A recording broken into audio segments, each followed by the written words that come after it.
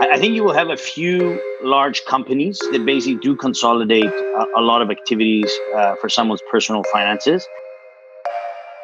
I believe that you can be, as a company, you can be number one in one, maybe two things in a world. You cannot be at 10.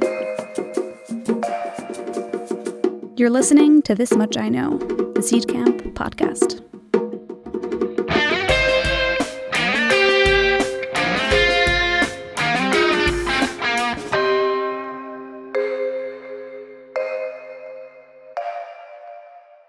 Welcome, everyone, to this episode of This Much I Know. I'm super excited to have two friends on this podcast episode. We're going to be talking about personal finance, not just personal finance, but just finance in general and how the world of financial services is changing. Everything from death and taxes on the one end and how to make that easier so that it doesn't feel so deathly, all the way to how to manage your money and what to do with it and how much do you actually have and where to place it and building out a suite of services that bridges both those ends. And to that end, we have two great guests.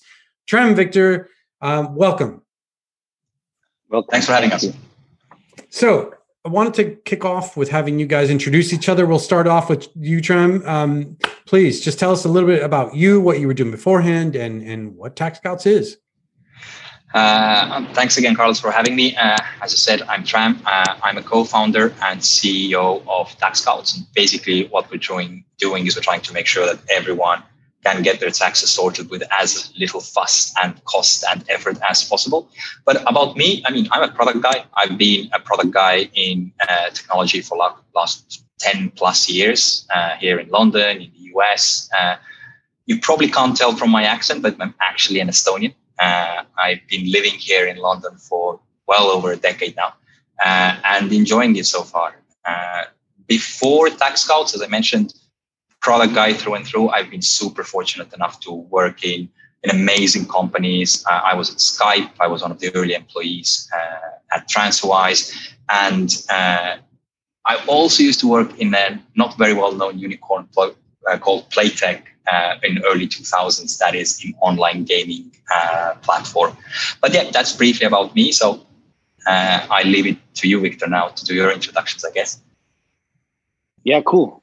Hi, I'm Victor Trikoudis. I guess I'm the founder of Plum. Plum, basically, the idea behind Plum is how do we help you automate your money so you have more of it? So you connect your bank account, and based on the data, we see three things happen. The first thing is that we help you put money aside into savings where you can earn interest now. Then we also offer an investment product so you can start investing that money so it grows over time. And then finally, we detect all of the bills that you're overpaying on. So your utility bill, your broadband, or your loans and credit cards, and we offer alternatives. So all in all, we think that by starting to save automatically and cutting your bills, you can be kind of 10% better off in year one. And then over your lifetime, if you're investing as well, around 20% better off. A little history on me is I started as a trader in 2008 during the last financial crisis, very briefly, and realized that wasn't for me. So I left. I started one business, which was an iPad POS reseller. Then joined TransferWise early on when there was around 5 of us, and Tram joined. I think he joined a few weeks after me, or one of the two. But yeah, that was back in 2013. So joined TransferWise early on, helped build their international expansion team up. So launching TransferWise across 25 new markets. And then as of 2016, I've been building Plum basically. Thanks for that, Victor. Well, let's get into some of the things that made all this possible. I don't know which one of you wants to take it, but maybe Trem, if you want. What's made all of this possible? It seems to me that there's a combination of regulatory changes, consumer confidence and trust and willing to try new things, maybe existing players being a bit slow to respond to services, and maybe the needs of people. But maybe walk us through what you've witnessed to make all of these changes possible. Gist of it, I think you actually mentioned most of it, but in my head, it actually has been a combination of two things, roughly over the last, let's say, 15, 20 years. And the one thing that has making the entire fintech and actually our business as well possible is the technological advancement, right? Meaning if you think of what has happened over the last 15 years, a lot of things that used to cost an awful lot of money to run a business successfully. Think payments, think doing people's like KYC, understanding who they are, think of understanding their financial data, etc. All of those things have become pretty much self-serve SaaS platforms over the last 10 years. And this kind of piping, or the fintech piping, has in effect enabled a lot of companies focus on very, very niche things in finance without having to build the complexities that are involved in building all the legacy operations that are normally involved in it. That's one. And the second thing is less of the technology, is more has to do with the most recent history. And I would call it the financial crisis, right? I mean, there was at the height of the last financial crisis at the 2008, there was massive distrust towards everything that has to do with the financial institution, starting from banks and pretty much everything that touched money. And as a result of that, people's mindsets changed. They were ready for alternatives. And off the back of that, you saw the first really big, or actually second wave of really big fintechs to emerge. I think the combination of those two, the technological changes that has pretty much made a lot of the things off the shelf, and distrust that was at the peak, let's say 10 years ago, towards the traditional financial institutions, set the scene for a lot of the fintechs to emerge. That's my very strong opinion. And that's a good point, maybe to Victor, to comment on trust. Like, how do you build trust? Because I mean, like the bigger the vision becomes for Plum, the more that you need to trust not only that you're handling my data in the right way, but that you're connecting me to all the right services, and that requires like a lot of confidence, not just in how you manage my information, but that you're going to be around, right? Like, if my entire savings for either a holiday or a house or like my children's education is dependent on you, like how do you build that? How does a startup even begin thinking about that? I think the important thing that I've realized over time is that as fintechs, you give the ability for people to test the service normally quite like with small amounts of money or quite easily, right? So okay, like if we take Plum as an example, right? Clearly, you'll connect your bank account, which that's kind of a binary thing. Do I trust Plum or not to connect my bank account? But if you do, then you're saving a bit of money, right? And then you can test with putting like 50 pounds in, 100 pounds in, right? But then after 2 years, like if the company's still around, maybe you're going to put maybe you're going to save 100K with Plum, right? So I think it's kind of allowing for testing that isn't very financially, like you're not very financially invested, right? And testing in that small way allows you to build like the trust with the consumer over time. And I think as that is happening with like an individual relationship, so me and a user that's starting to use me to save £5 a week in the beginning, but then over a lifetime, maybe their mortgage down payment. But at the same time, I think, media really helps build up like the general perception of startups, right? So the more people use you, there's this weird effect that more people will trust to use you, right? So I remember when I started building Plum, there was this moment where like a friend of mine wasn't willing to use us. And then we went to dinner table and then some like random person there was like, Plum, yeah, I started using it to save money. And then that was the first time he actually used me, right? So I think this like you get this approval by the masses, and the more you're used, the more you will be used. So it takes time. And you can't mess up. But even if you mess up, people tend to be a lot more forgiving than you think, right? As long as you can make it up for them too, right? Yeah. All right. Well, that's good to know. I want to touch a little bit about where that intersects with the business model.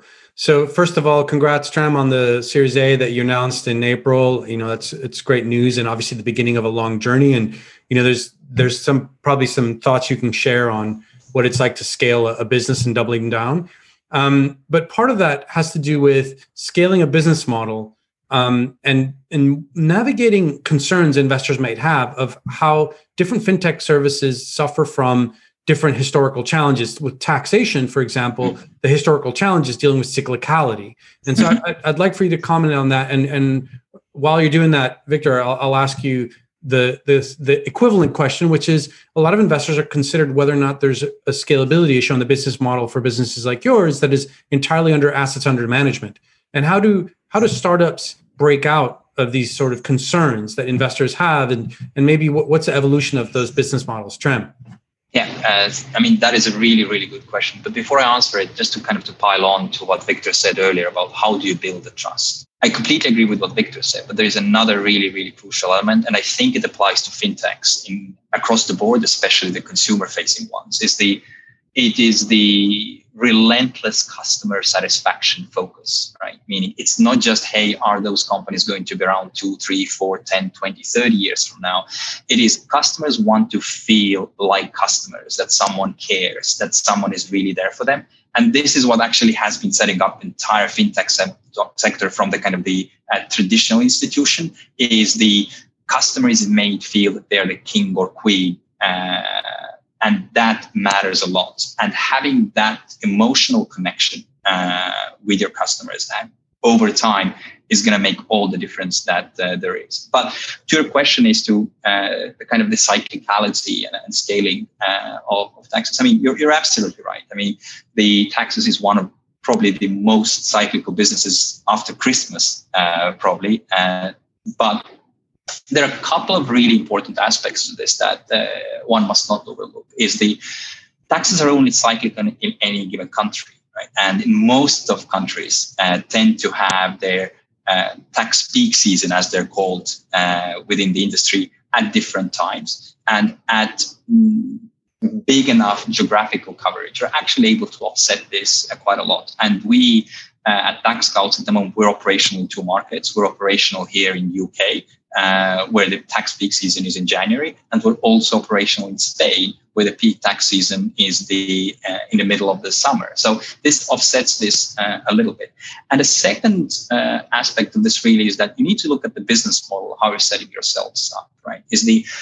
Most of the traditional, let's say, accountancy companies, they have fairly high set of fixed costs in terms of the manpower that they need to have available in order to deal with this massive surge of the demand during the tax peak seasons. We as a fintech platform, we don't. In a sense that we are a technology platform, and we connect people with the accountants across the country who are working together with us, rather than having people sitting in the office waiting 8 hours a day during the summer for someone to come in. And that also counters the fixed cost aspect of that. And the final thing is probably what a lot of people don't realize is that, yes, it is highly seasonal, but still more than half of the business, especially during taxes, happens outside of your deadline month or a couple of deadline months. So this is something that gets asked a lot. But if you look over geography, if you look over the business model, if you look over the actual seasonality, how it evens out, then you can actually be quite comfortable, not even at that crazy big scale, to get to that point. And this is what has been putting us at ease, knowing that, it's not just selling Christmas trees during Christmas. It's selling Christmas trees in June as well, for a subset of people. Okay, so build a company globally, and a lot of these things fall on the wayside. But Victor, now to you, the same question, business model question, but as it applies to you guys and some of the negative, potentially challenges that other players have had in trying to tackle this. Yeah, I think consumer fintech, especially when you think of the neobank, there's been a lot of not criticism, but a lot of skepticism, especially around unit economics. Especially anything that's driven by card transaction revenue is not that sustainable. You don't really make any gross margin on it. But for us specifically, because you mentioned us as an AUM business, we always thought of us as a user business, right? So even though we have an AUM element to the business, which is important in the long run, I think a lot of the value will be driven from there. In the short run, we're very much driven by how many users we have and how many of our users are subscribing as well to the service, because we also view that the fact that we are providing a service, right? If we can help you better manage your money, you're probably saving, 1,000, 2,000 pounds more over a year. And for that, we allow a subscription service of like £1 and £3. So it's actually, I think we've been thinking a lot about our business model, and I think we subscription is now an important revenue driver for us. Switching is also an important revenue driver for us, which means that, when you switch someone, they save like £200 a year, and then you make an affiliate fee. But I think you need to, if anything that I've like taken away, is that you need to have a diversified revenue streams, right? We do. So we've done well during this period, right? And we continue to diversify our revenue streams, right? So I don't think it's kind of hard to just be reliant on one way, especially if you're in the consumer space. Yeah, that resonates with me. I've seen more and more companies thinking about how they can add more value, and there's a separate question which we might get to towards the end of the podcast, whether or not that implies that there's can only be one winner. It's like that movie Highlander. There can be only one, and whether or not there's one massive fintech company that does everything in the future. And I know what your answer is, Victor, but we'll get to that a little later. Before we get to that, I wanted to ask you guys to talk a little bit about your products. What is the thing that you're most proud about that you've recently overcome, or what was like the biggest thing that you kind of built where you were like, this is the bit about the product that you fundamentally built to overcome the key challenge, and now that it's out there, people have responded with great applause. Trem. Yeah, it's a tough one. I mean, I could talk about this endlessly, but I'm going to give you 1.5 examples, if you will. And I'll start with half of the example. And the thing that I'm genuinely most proud of so far is that if you think of what we do at TaxScouts, and basically what we do is this: for taxpayers, we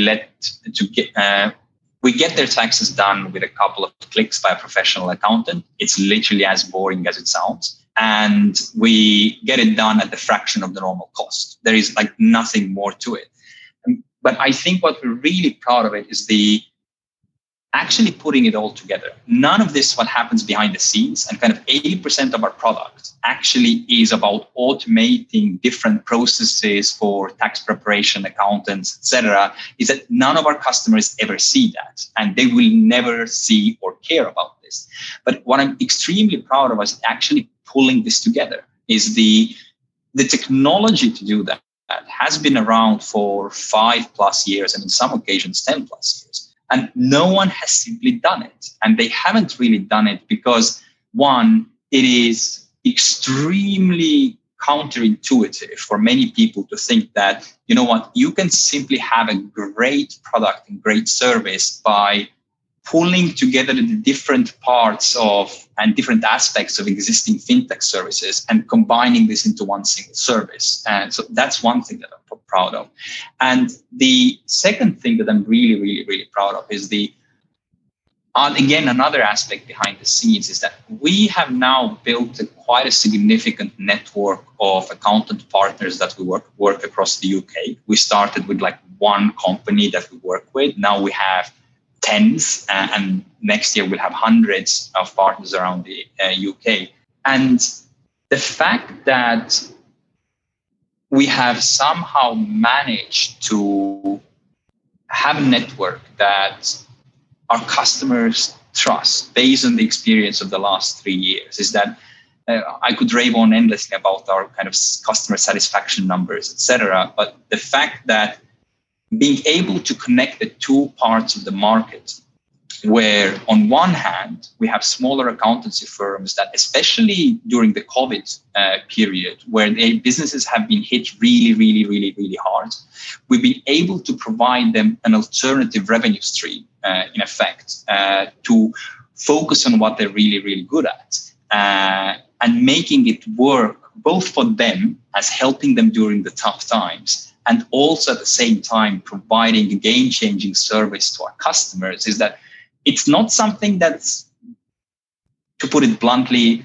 any of our future investors are going to care about, or existing ones. But this is something that makes me feel really good about putting the cause before everything else. And I'm extremely proud of that.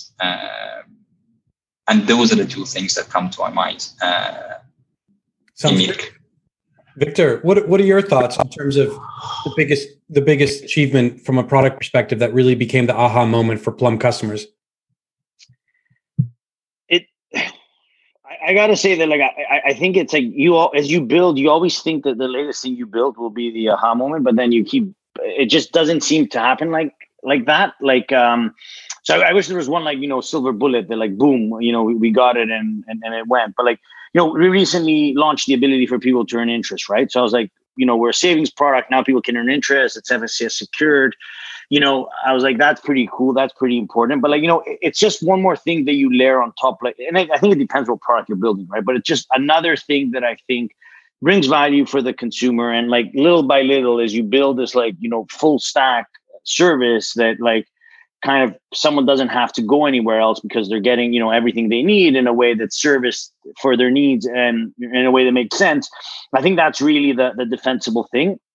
I don't really think it's like one feature that, like, can make it happen. And I think for us as well, to add to that, I think the thing that we invest in the most is not like, so all fintechs, consumer fintechs that are doing well in a way can build a lot of features, right? You can build an investing feature, you can build a stock trading feature, you can build a credit lending product, etc. But I think for us, the focus is how do you bring all of the features together? And I never liked the idea of a marketplace, right? Because I can chuck a bunch of stuff and people should link out and go figure out what to do with their money. But the question is, how do you bring it all together, right? So I think, like, because we've already started with, like, seeing all of your accounts and seeing what's going on, it's kind of how at the right moment do I tell you to consolidate your bills? How at the right moment, or how do I show you that consolidating your bills can save you money and make it easy for you? So it's kind of like 50% of the work is, like, building the capacity in fintech, I feel. And the other 50 is, like, making it that someone uses it, right? Is this where your AI basically comes into play and basically does that for the person?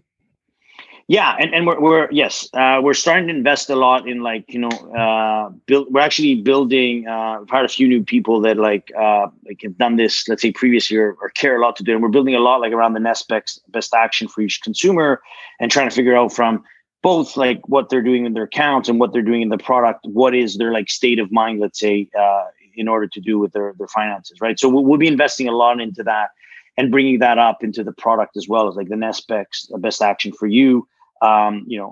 Is something that we hope to really invest in going forward. Is there a limit to that? I mean, is there a point where it just feels like we've hit the limits of AI in helping personal finance, and where frankly it's kind of like the old story of ATMs, right? They should have been dead a long time ago, but no, because people want a personal connection. Is there a limit to how companies can scale without having to push the decision making onto the individual or having the cost of having a human wealth management type function? Personally, I think there is, right? When you think of I always think about is, like, what is your inventory of suggestions you can give someone, right? And if your inventory of suggestions is, like, consolidate your bills is one, for instance, right? Or consolidate your, like, loans, right? You can't continue recommending to someone to consolidate their loans, right? It gets a bit tiring. But we do have, like, you do have a live transaction list, right? Where people are doing something different, even though for the majority it's, like, repeat behavior, but they are doing something different. And I think there you can layer something that's relatively intelligent in terms of recommendation. But still, in our product, I kind of agree with you. I think it's kind of like, how do you make it as effective as possible? Like, let's say with a product like Plum, that in the first 3 months, people that take certain behaviors that put them in a trajectory for the better in the future. I don't think I'll be able to tell something super interesting to someone every week of the day, right? It's impossible. Yeah, and I think I want to kind of pile on to that. I think what you're describing actually very well fits into what we are doing in many ways. That I think AI works amazingly at scale, right? Meaning is that in order for AI to automate, suggest, and do things, you need fairly large data sets in order for it to function. Where it falls short, and to your question, Carlos, here is it falls short in terms of personalized service, that you don't have an awful lot of comparisons to make with, right? Meaning if you are unique, if your situation is unique, this is always going to be the case where AI is going to struggle. at least for the foreseeable future. And this is exactly what we're doing at TaxCounts, right? Meaning is that kind of we automate as much as we can with technology in the background, kind of the boring stuff that you can know that applies to hundreds of thousands of people.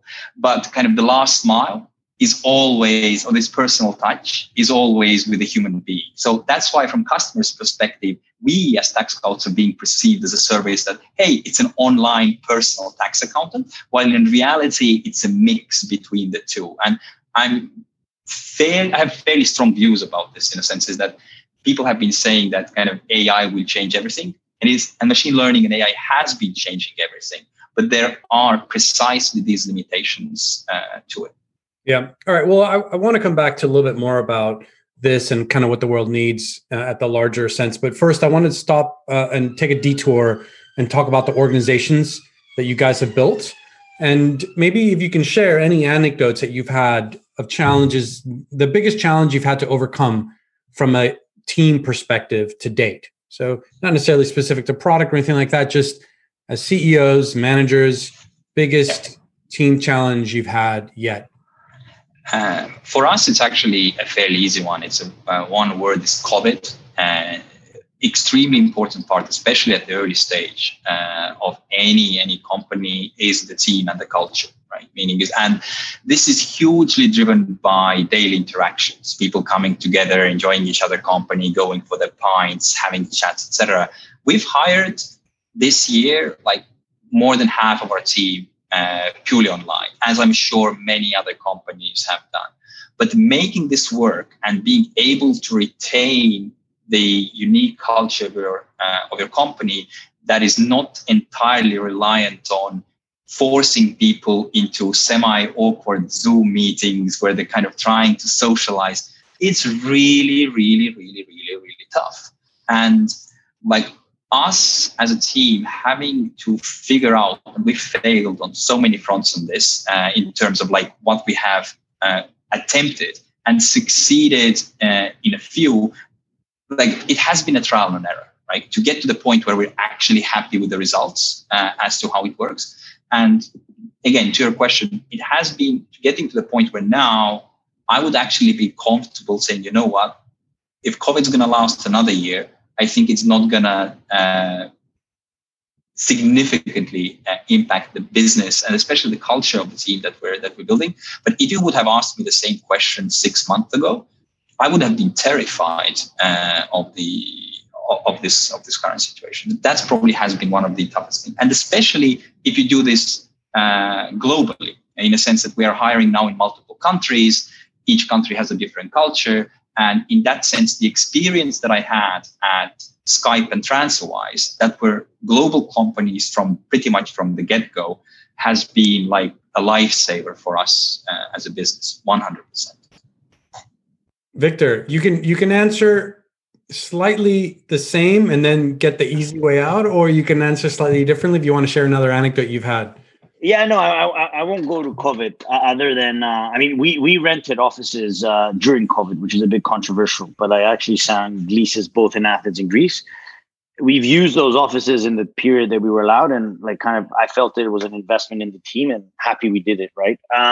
But I think a more like kind of ongoing thing for us is like we're basically, I felt that I was like kind of worrying a lot about where the business was going and felt that like I wanted to spread that worry like very well amongst the team. And so after the summer, we ended up being we're around 75 people now, right? So it was kind of different to being 30.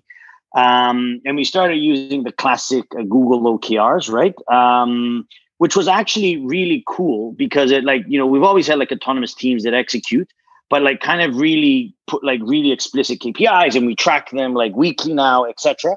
But like, and this is a live like kind of issue that I'm sharing right now. I don't know how it's going to evolve, right? But like people have become like, in a way, like overly obsessed with their own objectives. And like kind of like when there's new things that we need to do, it's very hard to like pull resource to do like the common goals, right? So it's creating a bit of tension, right? Because you also want to maintain that agility to be able to like launch like integrate something that wasn't planned like 3 months ago, right? 3 months is like, a long time in our life, right?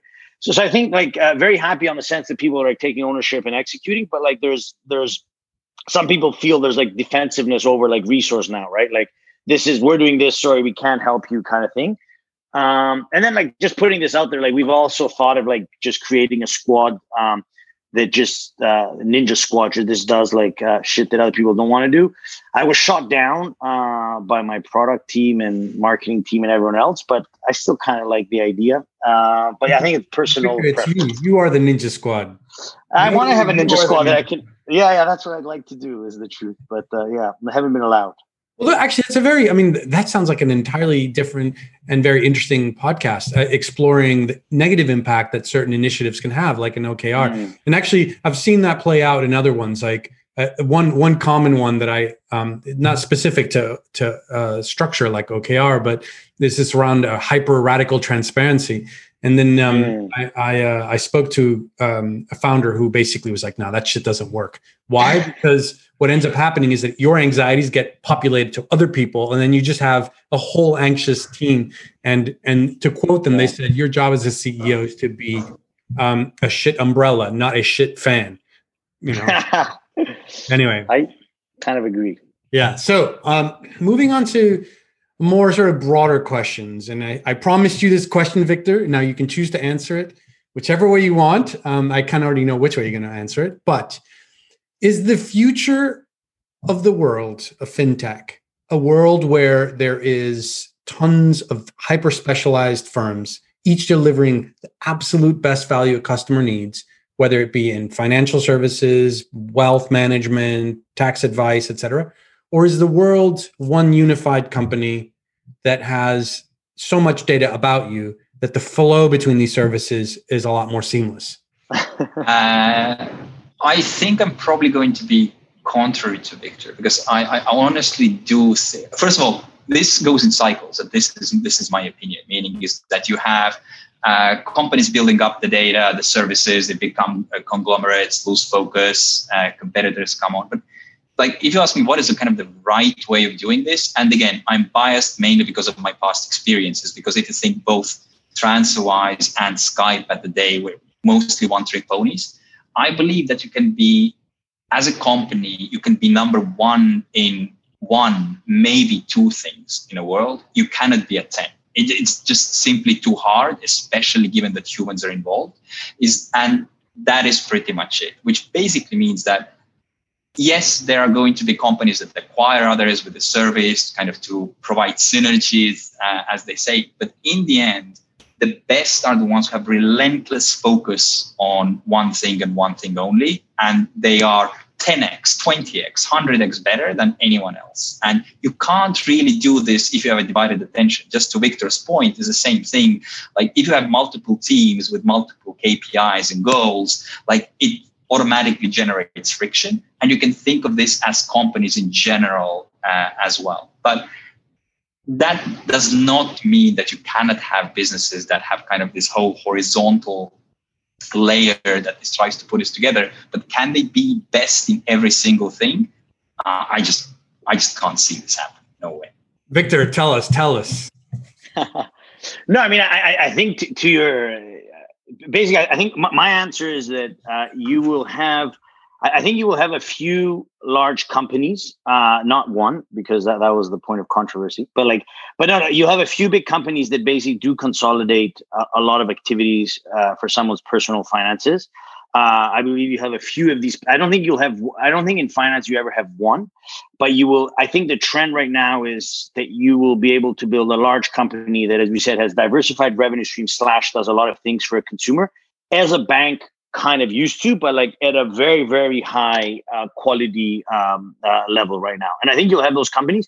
And not everyone's going to use all their services, right? You will still have specialized guys around.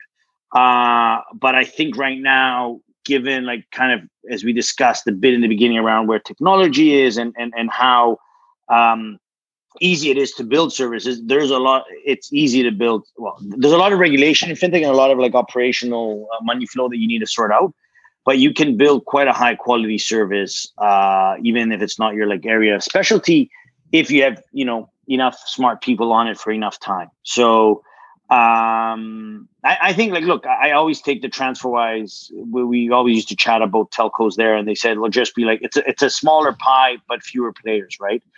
So I think that the pie is kind of is getting smaller, like the margins are getting smaller, and there'll be some players that just have a much bigger slice of it.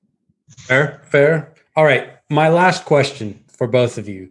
And this one is a larger one when you factor in all the crazy macroeconomic shit that's going on, everything from Brexit to, U.S. elections and the role that fintech plays in bridging these things, including some of the challenges that I think everyone's a little worried about, which is what will happen with currency valuation as a function of having to repay national debts around the world that hit COVID.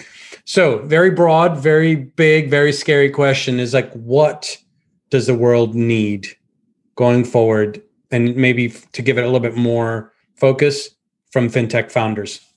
I honestly think actually what world is needing, actually not just fintech founders, but fintech in general is, I'm going to go to the polar opposite. I think it's more focus. And I'll elaborate what I mean by that. Is the fintech in general at the moment is being described way too broadly. Like almost everything is fintech that is even remotely tied to finances.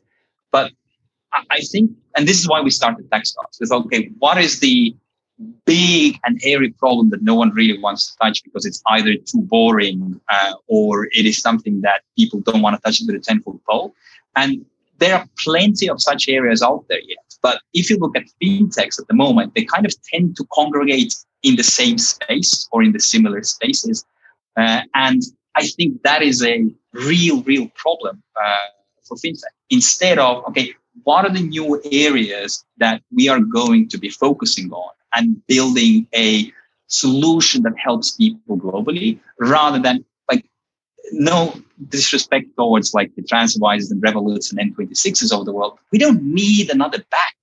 Like what we need is looking, what is the problem that at least 200, 500, whatever million of people are facing every world that we can solve and fix this rather than, hey, this is another bank that does things in an app. And I think that is something that just needs to change and I think will change over time. Yeah, I could see that, Tram. I mean, like I had an interview with Martin and Tavi from the beating financial crime companies. And yeah, I could totally see where we haven't even, like there's so much leakage on financial crime that in of itself, it's just such an area of focus. But anyway, I don't want to steal your answer, Victor, if you were going down that path. So on to you.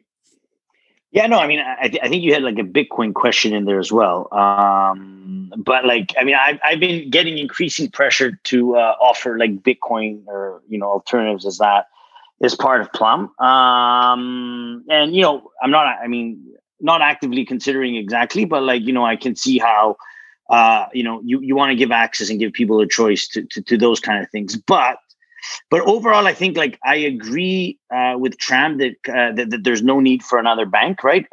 But I think there is a need for companies that help people more with their money and like actively focus on helping people with their money because it is getting a lot more complex out there.